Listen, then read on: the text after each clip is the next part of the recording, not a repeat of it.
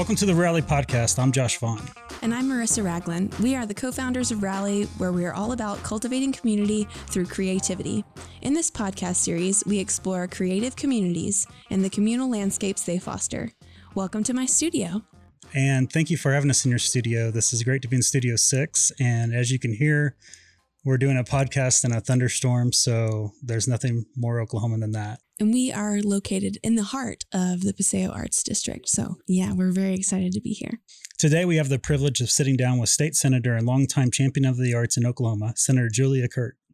She is an experienced community leader who has led statewide nonprofit organizations for almost 20 years. In the past, she has served as the executive director of Oklahomans for the Arts and as the executive director of Oklahoma Visual Arts Coalition for over 15 years.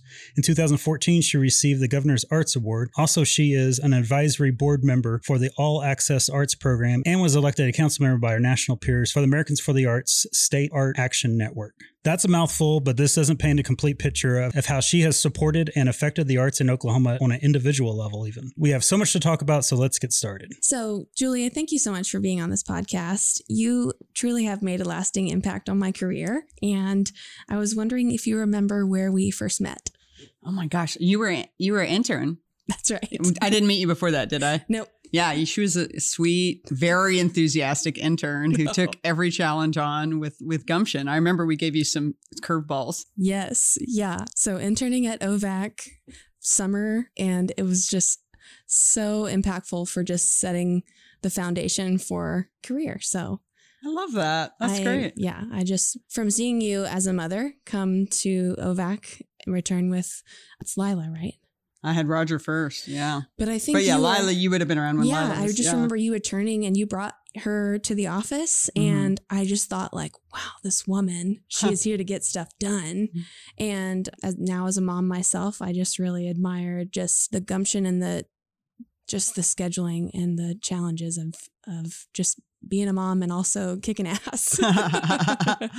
That was fun. Both my kids came. Roger came with me for almost a year. Part-time. And then Lila way shorter. Like I went home crying every night. And my husband was like, we need to get daycare. And I was That's awesome. Okay. Yeah, gosh. In my research, I saw you got Mom of the Month in February 2019 for OklahomaCityMom.com. But your husband had nominated you, I think. Oh, that's right. That was sweet. Yeah. And he wrote the sweetest little blurb about you and about how you rebuilt the art program in your daughter's school or something like that. Yeah. Yeah. So my kids, this is part of my story on how I ended up running for office, because my kids go to my neighborhood school. It's Oklahoma City Public School. Love our school. And I kind of was introduced to the school at a time of budget cuts. So like maybe my son's kindergarten or first grade year, they started cutting things. We were having a budget crisis at the state level. And I went to a meeting with the superintendent where we were complaining and advocating that they were cutting programs and they were cutting teachers. And then they cut the art program a couple of years later. And I just couldn't have that for my kids. I knew that we needed it. And it was kind of cool because I was able to get matching funds and a visiting artist from the Oklahoma Arts Council, the Arts Council, Oklahoma City, roster to come and serve part-time. And then she ended up becoming a certified art teacher later, which was awesome. But the coolest thing for me was not only did I get that for my kids, and I'm not saying by myself, we had a team of people working, but because we found out how many schools did not have music and visual arts in Oklahoma City's public schools, so there were 40 plus elementary schools, shocked to find out how many of them had no arts programming. We made a arts partnership for OKCPS with Arts Council Oklahoma City and a bunch of other partners at the table to make sure that every elementary school in OKCPS had access and service. And it stayed to this day. And I think it's one of the reasons why the arts were such an emphasis when they looked at closing schools, when they looked at opportunities, was that we'd already kind of established that we were making sure every kid got access to the arts. Well, I imagine those schools, probably the kids were doing better too. So they were probably excelling because the arts attribute to just expanding your brain. 100%. 100%. Yeah. You have been a frontline advocate for the arts for a while now. How have you seen the creative culture and communal landscape develop over the years, and where do you see it today? Oh man, it's so wonderful. Like I had never lived in a place as long as I've now lived in Oklahoma City, because my dad was in the Air Force when I was young, and we moved a couple of times. And so like getting to see the development over time is so wonderful and exciting. And when I first started, I'm thinking specifically about when I started Oklahoma Visual Arts Coalition, because that's when I really started to look broader. Like before that, I worked at the Art Museum, which was amazing. We were out on the fairgrounds. It was a real interesting place to be. But when I started OVAC is when I started learning about artists and who was out there. And really, we had the young creatives were missing, as far as I can say. You know, like there were a few musicians, but it was really like people were either leaving the state or they were not making work, and they weren't out connecting with arts groups. They weren't putting on their own shows. There was none of that DIY stuff happening. And so when I started at OVAC, one of the goals was that I would work on engaging young artists. And I was 24 when I was hired as director, and I had no experience, but they just thought that I seemed like I was willing to go for it. So I brought together all these creatives and just said, what do you want? What do you want in your city? And it was like artists, musicians, lots of restaurant people and hair people, you know, like those creative young people that are out and around. And they came up with momentum. And I just saw earlier today that it's the 21st anniversary of Momentum, which is like the weirdest feeling. Like I have goosebumps right now, because the people that connected even then, like the beautiful thing is you bring people together. They had this voice. We had this amazing building that we got to do it in. We had it at Stage Center back when that was around. Really creative, funky building. Cool. Yeah. Like tons of young people had never been there. And we're just like, what is this place? You know? And we got young people to perform and organize it. And I think the volunteers were one of the most important parts of it, because they connected with each other. Then it connected with artists. And so many of those folks have gone on to be leaders and, you know, ongoing contributors to the arts. So I think it was just like, how do you start to make things that help people connect early and love their community and make it what they want it to be? I think we were at a time when the big institutions dominated a lot then. It was, you know, the Philharmonic type entities, which I love and I think are valuable, but like we need other voices. We need other platforms, right? And so that change has been night and day. Yeah. And then the other biggest change I've seen is public art. I mean, public art was totally misunderstood and not invested in when I was started in the arts. And in fact, I was on a committee probably maybe 7 or 8 years into being at OVAC, where the city of Oklahoma City was trying to define art, public art, because they still categorized it as a sign. If you wanted to get a permit for public art, you had to go through like sign ordinance stuff. And it was like, we didn't even acknowledge it existed, much less think it was important and put money into it. So night and day, we went from that to now we have all these different entities using public city money, public state money to invest in the arts. And we have private entities making amazing murals happen, making temporary public art happen. I mean, that is just such a vibrant part of our community now. And even legislation that's pointing money towards the arts more than in the past. So I mean, that public art program at the state level got established and then got kind of kicked around for a while, but has now projects are starting to come out of it. And I think that's the kind of investment that we won't appreciate as much it's going to take a decade or 20 years before we're like, this is part of what makes us special, is to have these unique things that have been made locally or from people from out of state, but they're looking at what our local stories are and our local voices. I think night and day difference with that. So I love it. I love it. And we're actually both kind of a product of OVAC. So the Artist Inc. program. So that's where we met. And in our breakout session, we we called ourselves the Intentionalists, and we've been meeting monthly ever since. So how many years are we going? 2015. That's awesome. Yeah. It's me and Marissa and Gail Curry. You probably know her. Brendan Williams, you may or may not know him. Sure. And then Heather Clark Hilliard was our instructor, or like our advisor. And her first meeting that we met after the group, she said, "I want y'all to know I'm not your advisor anymore. I'm a member of the group." Yeah. So it was. I love that. Yeah, and we'll meet tomorrow. Actually, that's incredible. Yeah. You still get together. Yeah, I love that. Yeah. Well, that was the other big thing. Like when I started OVAC, they had been doing a once a year Business of Art gathering, and when I arrived, the board had gone through. It was artist led organization, so they went through a big thing where what do we really want, and they wanted a lot more frequent and more connections with other artists. They didn't want to do a once a year conference, and so they started doing Artist Survival Kit and. Artist Inc. just kind of came out of that as like, what are some ways that we can really ramp it up? And my experience over time was first we were trying to get our act together locally, but then we started being like, well, how can we be a platform for some of the artists who want to be able to show regionally? How can we do that? And started trying to make those regional connections.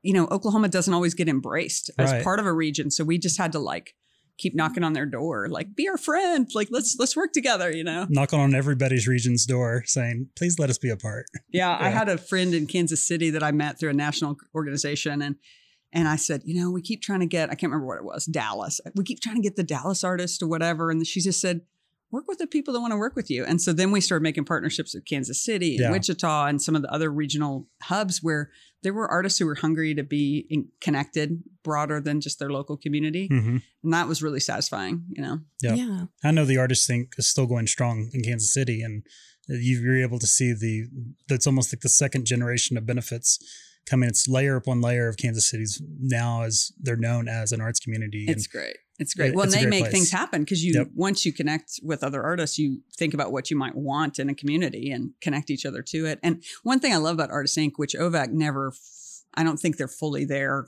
You know, they were defined as a visual arts organization, so really focused on, you know, sculptors to filmmakers. And when we looked at Artist Inc., it's very important to be interdisciplinary. You know, it's got musicians involved and performing artists, and that wasn't, people were worried about us losing our mission. But, you know, artistic disciplines are harder and harder to separate and categorize. So, I mean, I felt like that's one of our challenges as a community in Oklahoma, is that we're not so integrated with music and dance and performing arts. And I think it would benefit everybody. We're siloed.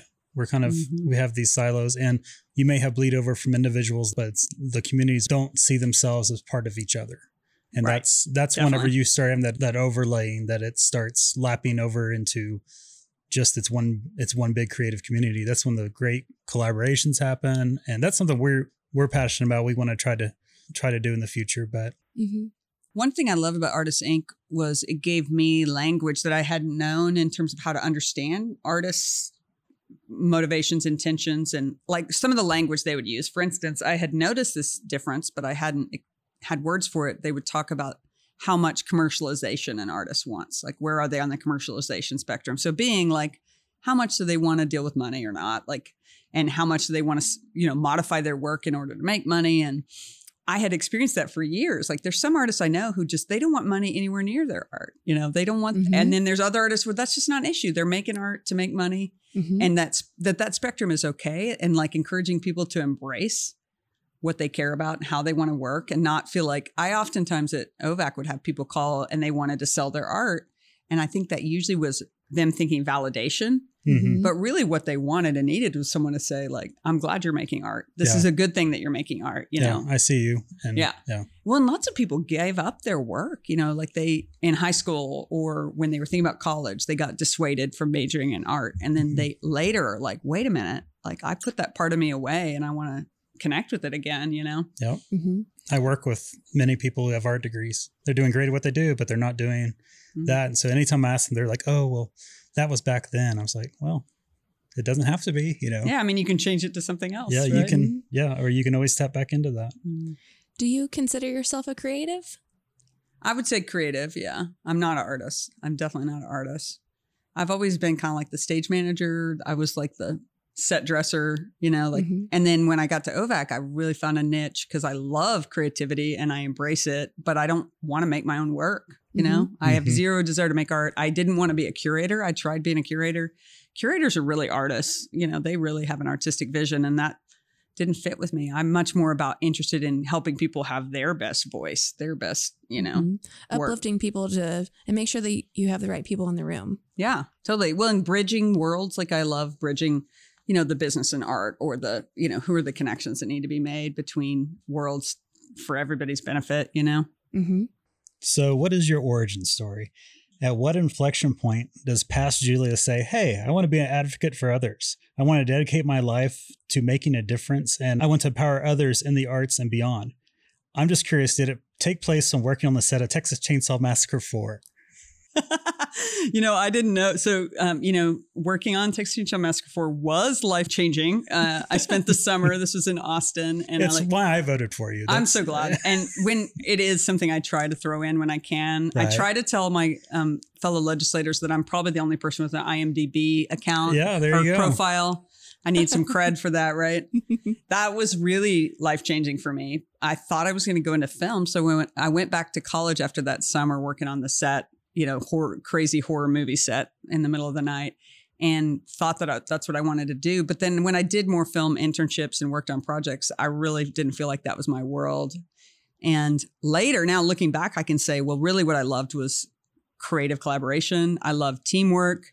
I loved being on a project where you're all working together for something really interesting. And so that's why the art museum was a wonderful avenue for me into the arts. My first kind of arts gig other than the film was interning at Maybe Gare Museum in Shawnee, which is just a wonderful, wonderful little museum. If you haven't been there, go.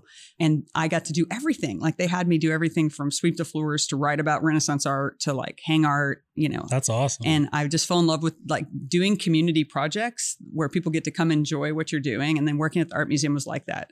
I laughed because I was like, every quarter we have a party where everyone tells us what a great job we've done, making something fun for them to come experience. You know? That you had fun making too. Absolutely. Yeah. It was a great experience. So that led me into the arts. But I mean, OVAC was interesting because I really just grew up with OVAC because I didn't know what I was doing when I started, but I just wanted to make things look for gaps. And over time, what I figured out was that I like to help individual artists, and that meant a lot to me, but I could not stay in that helping one person at a time. Like I was about making systems better.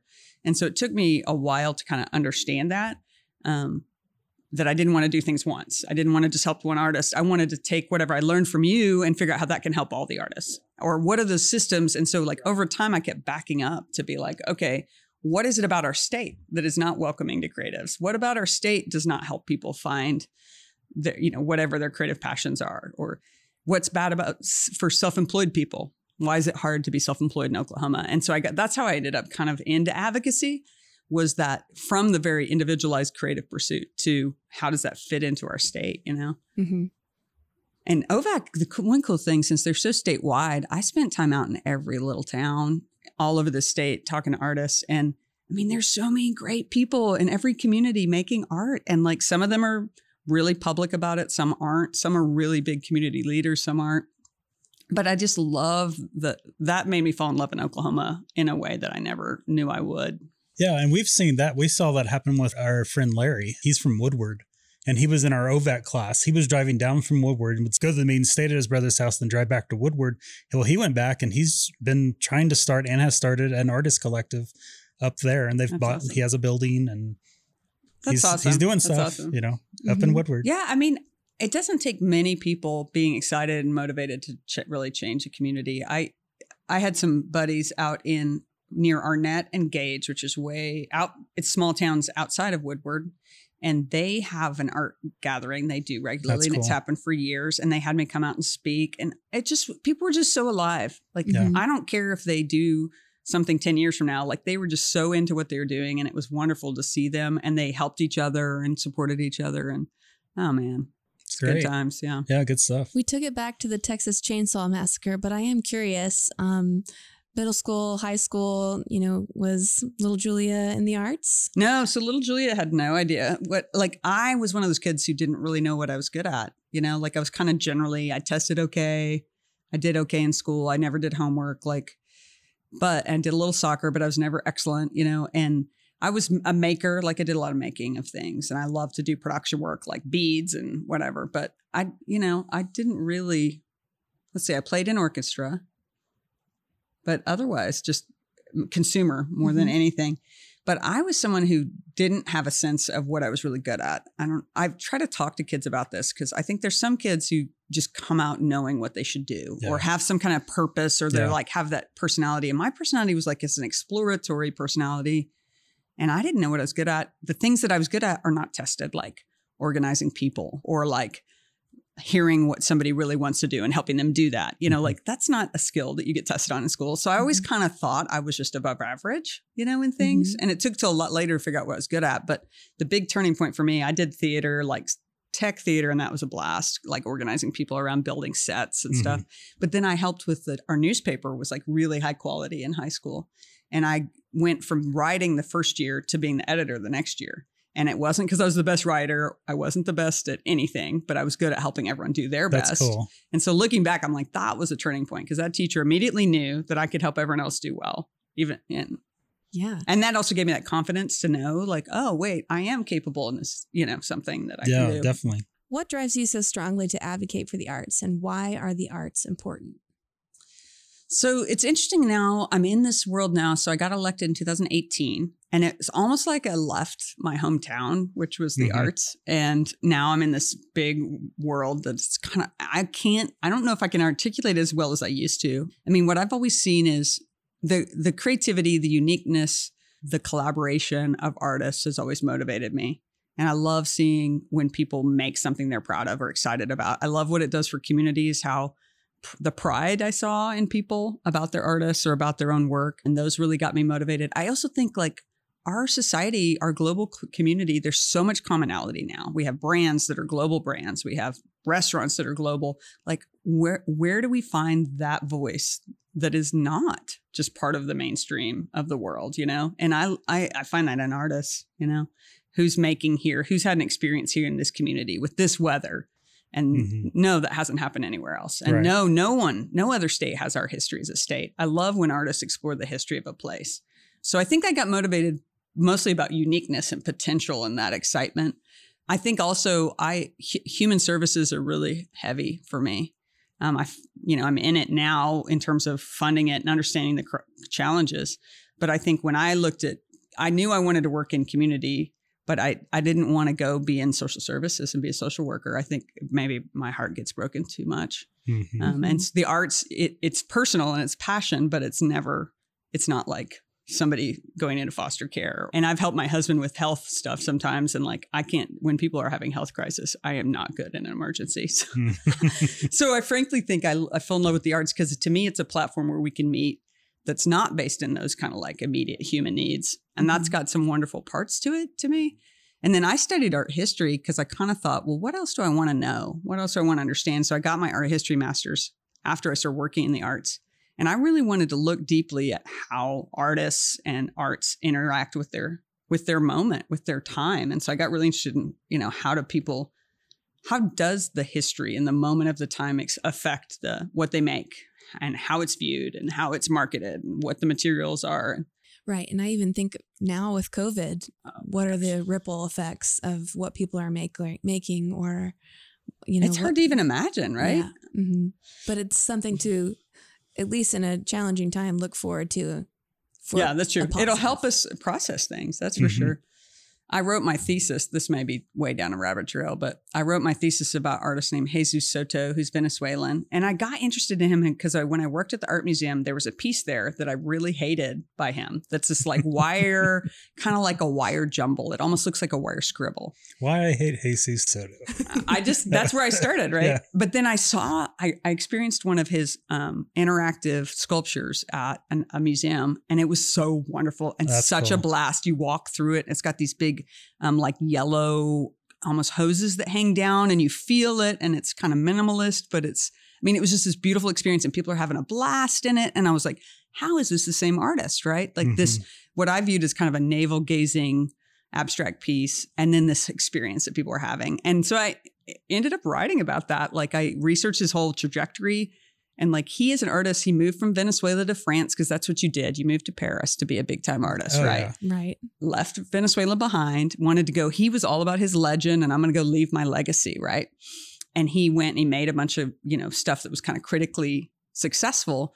But then he started making this work that affected community, and he started experimenting and made these amazing things in public spaces. And then he started making his work in Venezuela, and all his work that he owned ended up going back to his hometown and made this amazing institution there. So he shifted from this kind of like I'm going to go get recognized in Paris to like making these amazing works that kids love, and I just love public that. art now and enriching everyone else, Yeah, I mean, that's a shift of, it'd be interesting to see and you may have found that out if he had something happen or was just a slow change or. Yeah, I could never find the personal story. He started hanging out with some really experimental artists. I think that was part of it, but I don't know why he became community minded. He may have found a community and figured out that there's more than just him. That usually makes a difference. When you're executive director of Oklahomans for the Arts, I heard you speak on public funding for the arts and how important it was. Can you share with us just a little bit about why it is so important to you? Yeah, and seeing the whole picture of the budget now, I still feel this way, is that the funding that goes into the arts, and at the state level, that's Oklahoma Arts Council, and then some communities have local entities that get funding, that invests in that local creative culture and those local stories. I think it is showing that it matters that we have artists here and that we have performing arts and visual arts here. It's about encouraging things that can't necessarily be paid for full price by everybody, that we want our communities to have some experiences, even if they can't pay for the whole cost of them, and that artists should get paid for their work. It's important to me that creatives get some remuneration if they need to, and that's not always been a tradition. And you need public money to match with private funds for that. A lot of art forms are not commercially lucrative, but that doesn't mean they don't have value to our community and to our state. And, I watch what the tribes have done. It's just been amazing. Tribes trying to come from just economic desolation. I mean, pre-gaming, they were so difficult. They had no political power. They had no economic independence. And then they got gaming. And what they spent their money on is education and the arts and culture and making sure that their artists are well supported. And I think watching that has been really formative to me, because it's about, if we want to have a community and we want to have empowered people, we need to invest some of our money in our artists. Sure. I love that. Yeah, that's great. That's perfect. Yeah, great question. Can I add that there's also an economic return?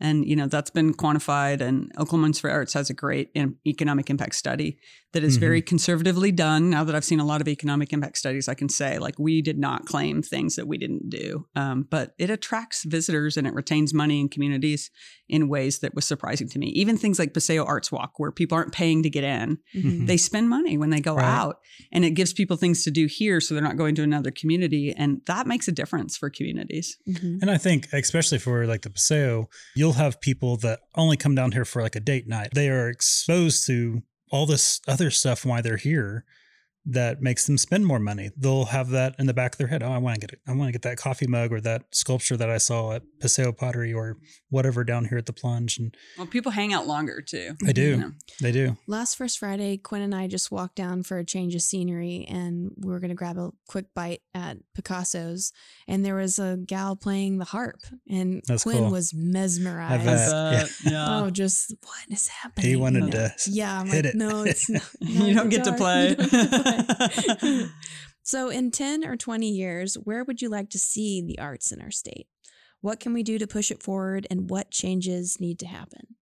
Well, I think some of the changes are underway, but they probably, who knows with COVID what that's affected. But I think there's some momentum for it. One we already talked about, which is interdisciplinary connections between artists. I think, even at the Capitol, I see efforts to promote film or promote music, and they need to be integrated. I mean, we need to be connecting with each other. They might be really different in how they're marketed and how they're sold, but this state, it matters that artists are connected to each other. So I think more connection and partnership there is needed.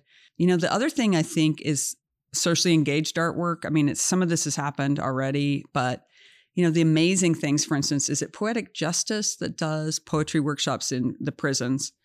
Amazing program. And I think about all the ways that artists can benefit by being interconnected in more communities. It doesn't have to be in a, criminal justice system. It can be in the educational system. It can be in community. But those ways that we can find interconnections between our artists and our communities in more ways, I think that matters. And that's a change I'd want to see. But I'd say just overall, just having a stronger voice on an ongoing basis. So feeling I know I can't help myself because I'm at the state capitol, but I want artists more involved with elected leadership, either in office or speaking up more. I don't see very many artists engaged with who is running our state, who's running our cities. And I know they have plenty going on, but we need more artists engaged with that realm, I think. I heard you speak about, it was the Creative Mornings, where you spoke about over an 18-month period, you knocked on 20,000 doors, 22 plus. 20, yeah. Where do you learn about people in Oklahoma City, in your district, and what surprised you? What was? It was an amazing experience. So I announced pretty early for office, and I was kind of informed by people who know what they're doing that if you're, number one, I was trying to flip a seat and I was new to politics and it was an open seat. I was told you need to knock a bunch of doors. And at that time I was like, knock doors. What do you mean? It's their shorthand for go out and meet people at their homes. You need to go visit them, right? And I always had kind of thought that was some kind of hazing exercise that was just, that they just said you had to do that. But what I found out, it's just the most amazing experience. It's awkward. It's hard. It's time consuming. It is awkward to go interrupt people's day and knock on their doors. I know when anyone knocks my door, I am interrupted it from something, right? But it's an amazing experience. So like going and trying to gain people's trust, that's essentially what you're doing. It's like going out and trying to be like, but you can't say, hey, trust me, I'm a good person, because that doesn't work, right? So how do you build trust with people? It was really, looking back, I had so many amazing experiences of getting to connect with people. I had not been out of my bubble very much. I'd been working in the arts and nonprofit realm for about 20 years almost. So it was a big departure for me to be out talking to people. And that was huge, to talk to people from all different walks of life, all different ages. I talked to 100-year-olds. I talked to 17-year-olds, amazing experience of the diversity of our communities. And then the big thing to me was just, it gave me so much more hope politically. I think our media storylines flatten things. They just do. And the way we talk about people around politics, we really make it a polarized thing. And we act like there's only two ways to be. Not at all. Like when you go up and talk to people, like I talked to, I knocked on 20,000 doors, probably talked to 6,000 to 7,000 people, right? Their values are all over the place. People have so many different experiences that make up who they are and why they've come to the political views that they have, some of which are real rigid, some of which they're still learning.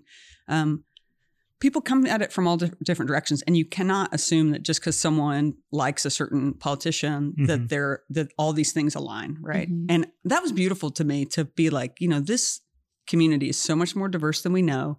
And anytime we start acting like you can categorize people, we are dismissing so much about those people. Because I talk to people all the time where they had this weird mix of experiences, or their parents did certain things, or they came from a certain community that affects how they see the world and how they experience it.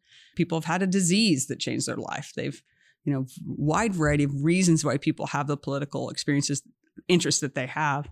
Anyway, that was amazing. So learning about people's values, talking to people about I am kind of a know-it-all. Like I love to know a little bit about a million things. Well, that's a great thing when you're a candidate, apparently, because I've read the paper for decades and I listen to music and I like to know about sports. And, just getting to try to connect with people was really wonderful, because really people want to know more than anything, is this person going to listen to me? Right. Like, are they going to truly try to represent me and listen to me? And so I would feel that, with them, whether they were connecting. Yeah. And I was just going to say, that skill set of listening as a foundation for then entering into politics. I don't know. It's not always expected. Yeah.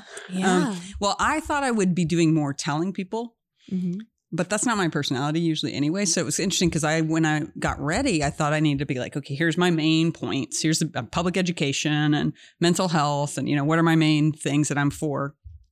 People didn't want to get lectured. They did not want to. And a lot of times people didn't even ask me my stance on things. Like I probably only was really grilled a dozen times out of 5,000, 6,000, which is amazing to me. You'd think people would be like, well, where do you stand on this? Where do you stand on that? Where do you stand? No, most of the time people really want to tell you what they're thinking. They want to know that you care. And by you listening and doing that, I think it's a very important thing. And it's something that's impressed me too, because I met you at an Women's for the Arts event once. Kelsey Carper was like, let me introduce you to Julia. I was like, okay. And from that point on, you've always made a point to, if you see me, no matter what I'm doing, I'm usually, in the middle of doing something. And you're just like, hey, Josh, when you came around, actually how we got Julia for the podcast is I had just laid down for a nap on a Saturday. I'd been doing a bunch of work around the house. Sure. And I was like, it's okay to nap. It's good. Napping is a good thing. I was half in, half out. And my wife answered the door and she didn't know Julia's face and Julia's talk. She's, oh yeah, I've, heard about you, blah. And she was campaigning, even though she didn't have anybody to campaign against. She was going out and building relationships. And I was like, I hear this in my half sleep. I'm like, oh wait, me and Marissa just talked about having her on the podcast. She gets halfway through my yard and I storm. She doesn't know it's my house. And I storm out the door and I go, Julia. And she looks around like, well, where's my mace? That was great. No, anything can happen when you're out. But then we had a conversation for about 10 minutes and Oh my gosh. she's here. I love it. I'm so glad. Yeah. So every 10 years they redistrict because of the census. So you have to make sure that the districts you represent an equal number of people. So my district's been pretty dramatically redrawn. It's about 50% new. So I'm not knocking doors like I did last time, but I'm at least trying to get out in the new areas and start knocking. And I'll knock more this summer, even if I don't have an opponent, because I want to know who people are. Like that experience of doing it the first time has so affected how I view. And it helps me push back against in the Capitol and online.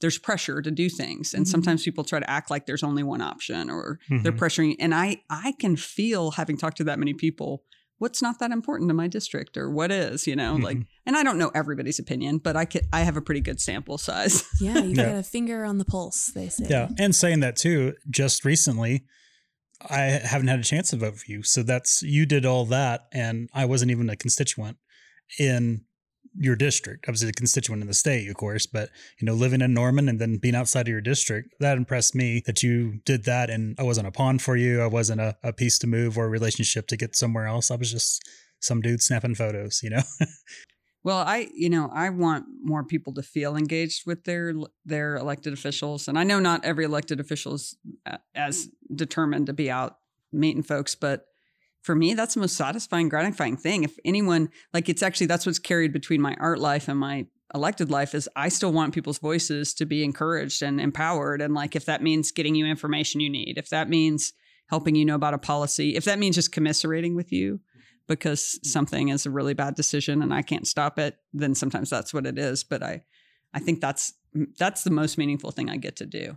For sure. The one thing that we are most focused on is cultivating community through creativity. What does that look like to you? I may be too knee deep in my world that I'm in now, but for me, curiosity is a lot of that. I will say that I'm not currently in a community, like our institutional culture of our legislative process right now is not a curiosity-centered process. Like I feel like we should be asking every question and wondering about everybody's stance on things. And that's not always where people are coming from. And so to me, that's a learning organization versus like that growth mindset versus fixed mindset stuff. So like, are you somebody who views the world as all done and we just need to play our part? Or do you view it as unfolding and we need to do our, grow and learn as we go, right? Personally, that's really important to me to be focused on growth and learning. And, when I was on the doors talking to people, they would say, you're going to change when you get in office, like you're going to lose. And I was like, well, absolutely. I expect to change. I should change. If I haven't changed, I'm not learning. I know the things that won't change about me, integrity, I'm there for good intent, et cetera. But so that mindset in my personal attitude is in my legislating. And I would like more of us, like there's sometimes a fear about questions, a defensiveness about curiosity that concerns me. And I think it bleeds out into the state in general in terms of that fear of curiosity by our kids or in our communities. And I don't know if that makes sense, but I think I think we in the legislature can create culture with state agencies and with our constituents. We set a tone together, right? And I think that's very clear. I haven't necessarily looked at from that angle. When you're cultivating community or creating community, curiosity has to play a part because to be a community and to care for somebody, you have to take care of their needs, their wants, and take care of them. You can't find out, you can't just psychically know what those are. You have to ask them. You have to be curious to develop a relationship with someone. I have to be curious to find out more about Marissa or more about Julia. And that's a great point that does. It's a great step one. Well, if you think you already know everything, or you think you already have enough friends, or you already know enough people, or have heard from enough people, I don't know. That's the thing I have to work at. Could you speak to, you had mentioned the questions and how there's some concern about the videos that you have been making recently that really break down just basics, where I think even myself included, I have concerns about questioning and better understanding the process. And you've started making these, videos on social media that really enhance and break down. Yeah, I'm trying to focus on finance. So interestingly, I used to run a little nonprofit organization. It was about a $500,000 budget, which seems huge to me from where it started when I was there. But now I'm working with budgets. Like we look at budgets that are billions, right? Billions of dollars. But I'm like a finance nerd there. And it's because in nonprofits, you have to look at every dollar and you have to justify everything and you ask hard questions and you're answering grant requests. So you have to like tell people why all the time. And so that's translated into me being kind of the budget nerd in my caucus. And at first I just was like, well, I just care. I want to learn about this because it's the biggest thing we do. I mean, last year, $24.8 billion spent in our state on services and things that people need or that we think they need. And prioritizing that is the biggest thing that's in the legislative mandate. And so I just want to learn everything I can because I'm like, that seems too important to me. So I've been on this learning process and I've kind of gotten to the point where I realized that not a lot of people are learning about this, partly because I think people are intimidated by finance. It's a bunch of numbers, a bunch of spreadsheets, and they're afraid maybe that they don't understand it, so they don't know what to ask. And then, or you might know one piece. Like we have some legislators that are knee deep in the health related expenditures that we have, or some other folks that are really into the whatever they are into, insurance or something. So I just started thinking, well, I've been doing this for like 3 years. If I can break things down, maybe I can actually, it helps me learn when I break things. So I'm like, I'm just trying to break things down into 1 minute. My goal is to do it for reels because reels have to be 1 minute, right? And so I was like, if I can make it a 1 minute explanation, then I have broken it down enough because most people don't want to listen to 5 minutes about the budget. Right. They barely want to listen to 1 minute about the budget. Gosh, growing up, math was my least favorite subject. And actually, when my dad would sit down to assist with homework with me, I would actually call it the math voice because it was just like, come on, you can do it, push through, math voice. Well, see, and I think some, like I did not like math that much. I like geometry, like spaces and stuff. But what I've ended up in my career, I found that when I had the money to do stuff, it really made a difference. So early on at Oklahoma Visual Arts Coalition, I started figuring out like, well, if we have these wacky ideas and then we figure out how to pay for them, we can do them, right? So like Momentum, we spent like $1,000 the first year and then it made like $8,000. And we were like, oh, so we can, if we have the money in hand, we can do stuff. So that got me motivated, to make our budget bigger so we could do the things we dreamed of. And then with my campaign, it was the same way. I just was like, I need the money to do what I'm supposed to do here. And so I think not being afraid to tackle it, even if you don't like the individual numbers. But there's a huge learning curve. I know, and no legislator can be an expert in everything. So that's why I'm like, really, I should focus more on like breaking things down because I want people to be able to say, this is not our priority. Why is this our priority? For instance, we can talk about our incarceration rate in the state. We're pouring money into incarcerating people. We know how ineffective it's been, and we are unwilling to change, right? We're unwilling to focus on the prevention. And there's a huge cost to that, right? Things like that, I think it's hard for people to really query on if you don't get the money at all, or even talking about education money, because like any statistics, things can get cast or framed in a certain way, right? So maybe I'm not being creative with money because you're not allowed to be creative with money, right? Right. Just curious. Although I love visualizations and they kind of make fun of me because I'm always like, but there's some graphs for this or some like visualization of this so I can explain it to somebody, you know? Yeah. I'm a huge visual learner. So yeah, it's a must have. Could you name a couple of artists that inspire you and why? Okay. I have to say Romy Owens. I know that Romy was on your show, but actually when I was describing my life at OVAC and how it changed over time in terms of my view of individual artists to my life now, her project where she got people to knit squares that then she seamed together into the unbearable absence of landscapes. Thank you.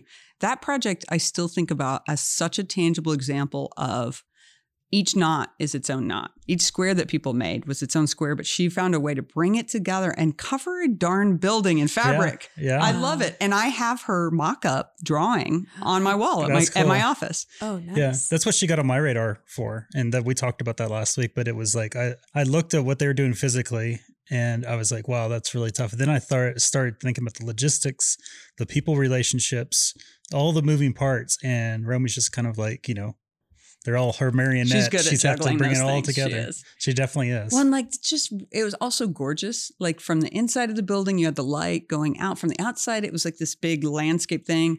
And then it's all based around these little knots, which to me is really inspiring as far as like there's one step at a time. Just take one step at a time, Right. Each one of those knots could be a person. Each one of those knots could be an entity. It takes a group to get anything done. It's very beautiful. So that's number one. Okay, I got to say Soto just because Jesus Soto, because I spent so much time researching him. Yeah. And I love that he ended up on Community, that's where he ended up. That's what he wanted, was his legacy was to build community, build connections between people. I mean, what a great thing for his art. And he gave his personal collection to this museum. And it's kind of a small town in Venezuela. You know? Have you ever been able to like get a print or an original or anything from this? You know, that's interesting you'd say that because that doesn't appeal to me at all. That's interesting. Yeah, I don't want to collect it. You don't have to. Yeah. Of course, I love so his penetrables are the interactive ones, the penetrable. And I couldn't own one of those because they're gargantuan public art pieces. But no, that's our living room, you know. Yeah. I want to go see more of them. Yeah. Like my husband and I went to Caracas and to Ciudad Bolivar to go experience a bunch of them because they don't travel much. And that was fun. That's very cool. Oh gosh, now a third. Why can't I come up with a third? You don't have to have 3. It's going to come to me in a minute. Yeah, I'm it could just feeling be like two favorite artists. Marissa Ragland. Yeah, right. Of course. Yeah, no. We are seated here if you need inspiration. Well, is there anything else you'd like to add? Well, I mean, I encourage people just figure out who represents you if you don't already know. And you can try to connect with them. I mean, they may not all be, people with an arts background like me, but I'm glad to help people. Because I hear people complaining about things they don't like. And I just want people to understand that those decisions are made every day. Like literally at the state and local level, decisions are made every day that impact where money's being spent, what's being supported, what policies are happening in our communities. And it really is something people can engage and make change on. We'd like to thank Senator Kirt for sharing her time with us. You can follow along with her at her Instagram or on Twitter at Julia Kirt. This information and other links mentioned in this podcast is in our show notes for this episode at our website, www.rallyokc.com. And of course, we want to thank our audience for listening. Please like, subscribe, and share this podcast if you enjoyed it. You can follow us on Instagram at rally.up.okc. We'll be joining you here again soon. Cheers!